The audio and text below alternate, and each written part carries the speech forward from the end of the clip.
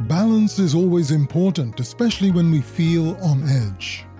There's a lot of genuine news and useful information that generates mostly fear and hopelessness. Even though that news and info is true, the sheer volume of it can overwhelm us. Thing is, there's also a good deal of hopeful news and information out there that's also true. On the official websites, the official news feeds, from the accredited authorities. But it doesn't scream at us in the same way as the scary stuff does. Authorities here at home and around the world give us the cold, hard facts that we must have for our safety. At the same time, they usually add information that illustrates that we are not in a hopeless scenario. If we actively look for the official accredited news and information here and globally that highlights creative activities being done to combat this virus, it might provide the balance and inspiration we need to strengthen our coping mechanism and spark our own creativity as we act responsibly following all the guidelines.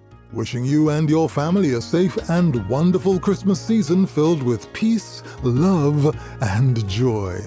Be well.